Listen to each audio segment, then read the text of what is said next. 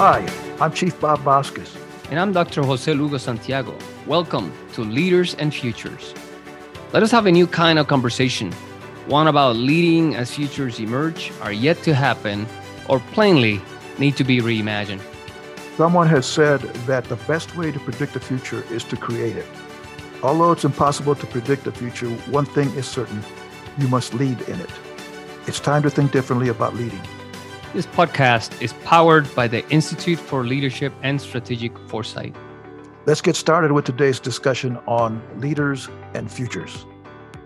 Before I forget, hello. How you doing? Hello, everyone. Yeah, it's good to see everybody. Thanks for listening. Yes, indeed. But we got a little bit heated there at the end of last week's episode, Lugo, with this assumption. But before we get into assumptions and what we were referring to, let's make a disclaimer that we don't mean anything against McDonald's. They're a decent organization. They're a big organization, and evidently they're succeeding. And I eat there too often. Deb won't let me eat there very often, but that triple McDonald, what is that? The McD or whatever that is. That's a lot of chicken nuggets. Chicken, yeah. They're tasty. They are. and their but fries yeah, no, are they have their done some amazing things, and everywhere yeah. You see that they arch, right? We think about. I mean, they the way they innovated the food and how they standardize things, grew, and branding. When you talk about branding, man, yeah. Because I drive to New Mexico back and forth several times a year, and I'm always looking for that big M somewhere because I'm hungry, man. Where am I going to go? Well, I'm going to go find that big M. So big time branding. So anyway, McDonald's, we thank you for what you do, as well as Chick-fil-A. They're good organizations. So Lugo, 50 years ago, man, when I got to Lackland Air Force Base, I was taught one of the first things, at least that I remember, is this MTI, which you served as, telling me never assume, because assuming makes an ass out of you and me. And now you're telling me that assumptions are important in this process of developing and creating futures. What happened, man? Did things change in the last 50 years, or are you guys just duplicitous? Us as MTIs, military training instructors? No, I think that when they said that to you, they made you think, right? And I think that was they accomplished their objective, and their objective was to make you think. No, they did not want me to think. I can guarantee you, they wanted me to do. They wanted you to think. You either thought or you were buried somewhere else. Yeah, well, they're threatening you. Yes, there's intimidation, right? And it's not a good way to lead, by the way. No, it's not. But that's what they did back in my day. By the time you were an MTI, it's a different world now. You remember my story about do it or I'll kill you. That evidently worked, or at least we accepted it. But things have changed a lot, and I understand that. But still, okay, so those were tough years too. You were served under during the Vietnam time. Non-commissioned officers across all services, they went through. Talking about leading. Yes. The kind of things that they had to do to deal. I mean, you think about the pressure that our Vietnam vets, and we never said enough. We never thanked them enough. When you think about our Vietnam vets, I mean, all the work that they have done set the stage to where we are today in regards to the power of our armed forces and the reforms that we have done to take care of our soldiers, sailors, airmen, Marines, and our new Guardians, new Space Force.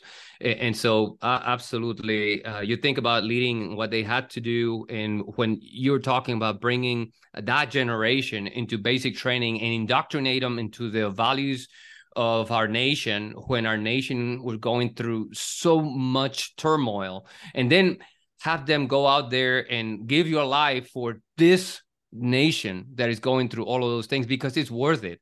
And they understood that generation did miracles. And I am very proud of our Vietnam vets. My dad was a Vietnam vet also. And thank you for your service during that time. That was just the kind of things that we asked them. A lot of times right now, think about it, all these things that we talk about, PTSD and all the stuff that our Vietnam vets went through it. Yeah. Right. And now we were asking them to oh, just bottle it all up. There's Right. just Yep. there's something wrong with Get you. over But it. now, Yep. yeah, but now we understood. Now we understand in Yeah. retrospect, and so we owe them so much. Yeah. Well, and it's an evolution. It always is. Again, assuming. What does that have to do with this process, Lugo? You're saying we have to have these assumptions. No, no, we don't. Don't try to convince me. Okay, try to convince me because I'm an old guy. Uh, what's the value of assumptions? Again, we use those words, and you know what you're talking about, and I kind of think I know what you're talking Yes. about. But we're assuming that if we do this, it'll result in this. Is that what you're saying when we make these assumptions in this process of developing futures? Well, assumptions allows us the opportunity to have clarity. We the, there are so many interconnections in our environment, right? In the present, in the past, and now take the past, the present, and think about everything that we're doing in the present and how we change, transform, and do all kinds of things in the present to move the future. Everything has some kind of collision. There's collisions, that creates forces, that creates activity, and these activities create more activity, and so on. So for us as leaders, it is very, very difficult for us to be 100% sure, right? 100% correct. And in the world that we live in, I tell my students when we do systems thinking in several of our classes at the institute, when we talk about systems thinking, we say that, hey, it is nearly impossible for a leader to be 100% right, and you cannot be, and so don't try. You try to be less wrong. And so how do we do that? And it's just to be able to understand the future and understand the complexity of your decisions, how they can move in whatever ways. We have to be able to understand that these things can happen. Given the knowledge that we have today, these things can happen. And so all of us have know things about the future that others don't. And some things about the future are known to all of us. So we had a tool, we call it Futures Acquisition Intelligence Tool, FATE. And there basically is 4 quadrants. And within those quadrants, all of us have a blind future that we can see. And in some cases, one future, we can see it, and we have that in common. And so based on that, we can deduct, when we look at all these trends and so on, that, 1 is going to happen, 2, 3, 4, 5. These are most likely things that will be characteristics of the future that we will see. And based on that, then we can move forward. So that's what we call assumptions. Yeah. And so there's a process, right? Of course, for us to be able to develop that process, and for us to be able to agree on what we see, because a lot of the things that we see, we have to interpret. We have images of the future all the time. They all happen all the time. And we have to sit down and think through these images. And some of these images, because a lot of people have very dystopian images, or some of them have very utopian images.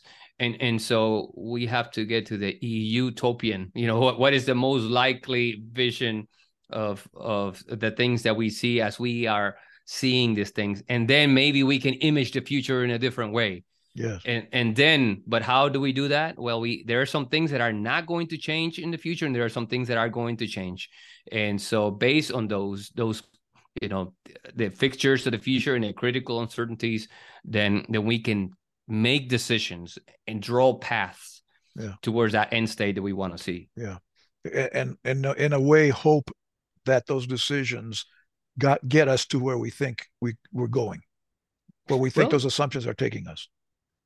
Sure. I mean, you can never, I mean, And there are then walk cards in the environment. Yeah, there are walk and cards. the There are things that can application part. happen.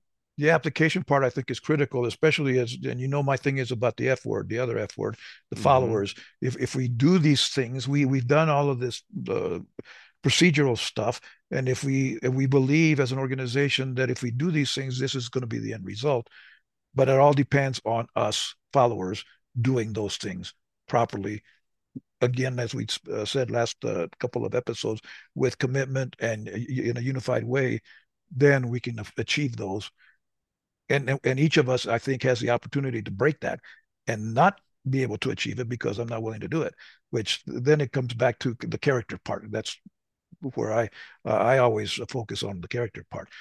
Speaking of, uh, Okay, can I uh, make a comment on sure, yeah, may I make a comment go ahead, on sure, what you mentioned is very profound. So we can never take, in my opinion, I don't think we can take a linear approach towards the future, right? Like it all depends on the followers. We all, agree and we're going to move forward. And because all these things, we have to constantly make adjustments because there's always things happening in the environment. So never think this is a linear trajectory. I mean, it's going to be moving different places, and we had to make adjustments together. yeah, And so think about the environment that surrounds anything that you're doing, even from food, water. I mean, the basic things that make us survive can change because of different things that can happen in our environment. And then we got to make adjustments. That doesn't mean that end state that we want is not going to happen. It just means that we may have to partner with others and we have to seek, with more aggressivity, these partnerships so we can create the particular mass that we need right, to bend the future towards where we want to be. So the followers it's very important, and all of these pieces are important and should be analyzed in the context of how they are connected to everything else that make these critical parts move. yeah. And as Chief Seattle said, we're all connected. Whatever we Yes, do to the web, we to ourselves we do to the web, and it's kind of a right. circular thing.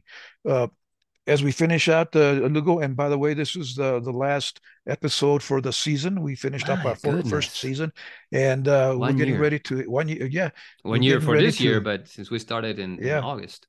we're getting ready to celebrate the holidays, and as we do, I know that the Institute thanks everybody that's listened to us, and I'm grateful Absolutely. for having the opportunity to hang out with you weekly and chat about these things that we don't get to chat about. Well, we haven't gotten to chat about in 20 some years that we've known each Yes, other. So likewise. I'm grateful for you and your family, and I hope, my vision for the future, and I hope there's plenty of futures that go in that same direction, is that we do actually find some kind of peace in this time.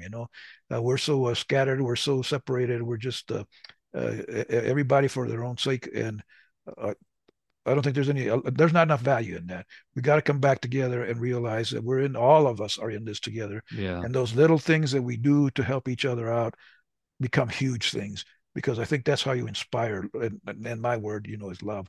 Love is unconditional giving.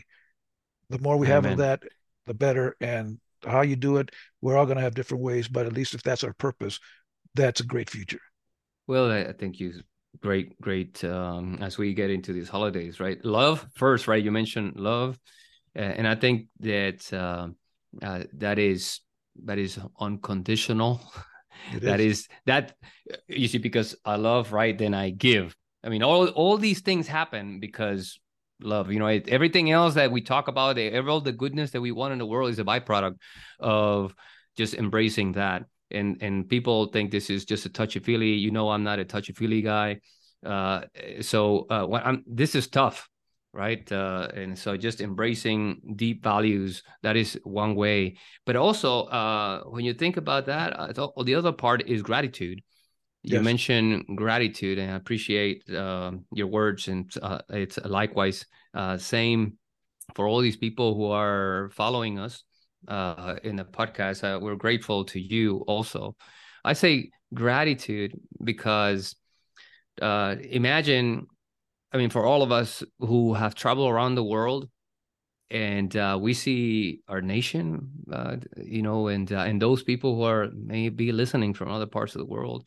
Uh, I mean, look at all a lot of times we forget about the blessings that we have, and if we focus a little bit more into that, I think more blessings come from that. And of course, we had to shape it, but just the first piece is for us is to find to find that place where we feel grateful for what we have, and we express that gratitude to others, and others do the same. Even the little things. I mean, like I was driving, and I mean the traffic was packed and everything, and so here in San Antonio, where I am, for the most part, people are friendly, and but I wonder why, and I tell you why. Because I'm here. And every time that somebody let me go, I say, thank you, right? I raise my hand or something in the car. And I see a lot of people do that. And so that little gesture, right? So anyways, back to that. So traffic is packed. And so I kind of wait and I let this person pass. And so the person, just raise their hand, and I just say, raise my hand back in a gesture of saying, oh, you're welcome. Just those little things, right? That is gratitude. Gratitude it's just multiplying, and I hope that you, if you, I mean, all those who are listening, spend some of that gratitude with your families, at least, or even in your spiritual beliefs or your Creator. Do it.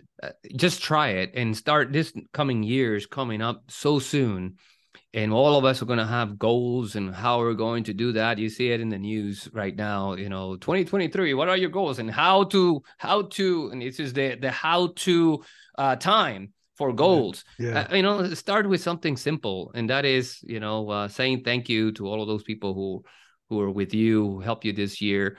And then build partnerships now, and take them with you to new places in 2023. Yeah.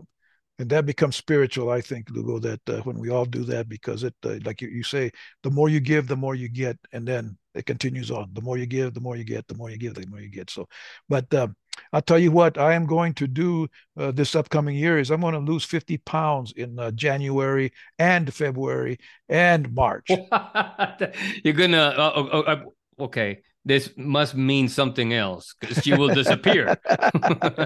that might be what I do. But on behalf of my family and Lugo and all of us at the Institute, we wish everybody great holidays, whatever you do, Christmas or Kwanzaa, or I don't know. There's more and more things, which is okay. I like to learn about all those more things to be gratitude and more things to be grateful for. Grateful for, exactly. We're going to finish out this year strong, I hope, and then start with the next year. Yes, happy holidays, and happy New Year, and too, yeah. Richness and prosperity in everything you do. Yes, indeed. God bless you, Lugo. God bless you. Thank you for listening. We hope today's topic connected with you and helped you reflect on the work leaders do to get out of a narrow focus on one future and into a broader range of plausible alternatives. If you'd like to connect with us, find us at leadersandfutures.com. And if you would like to learn more about leadership and future studies, we have several programs to help you at the Institute for Leadership and Strategic Foresight.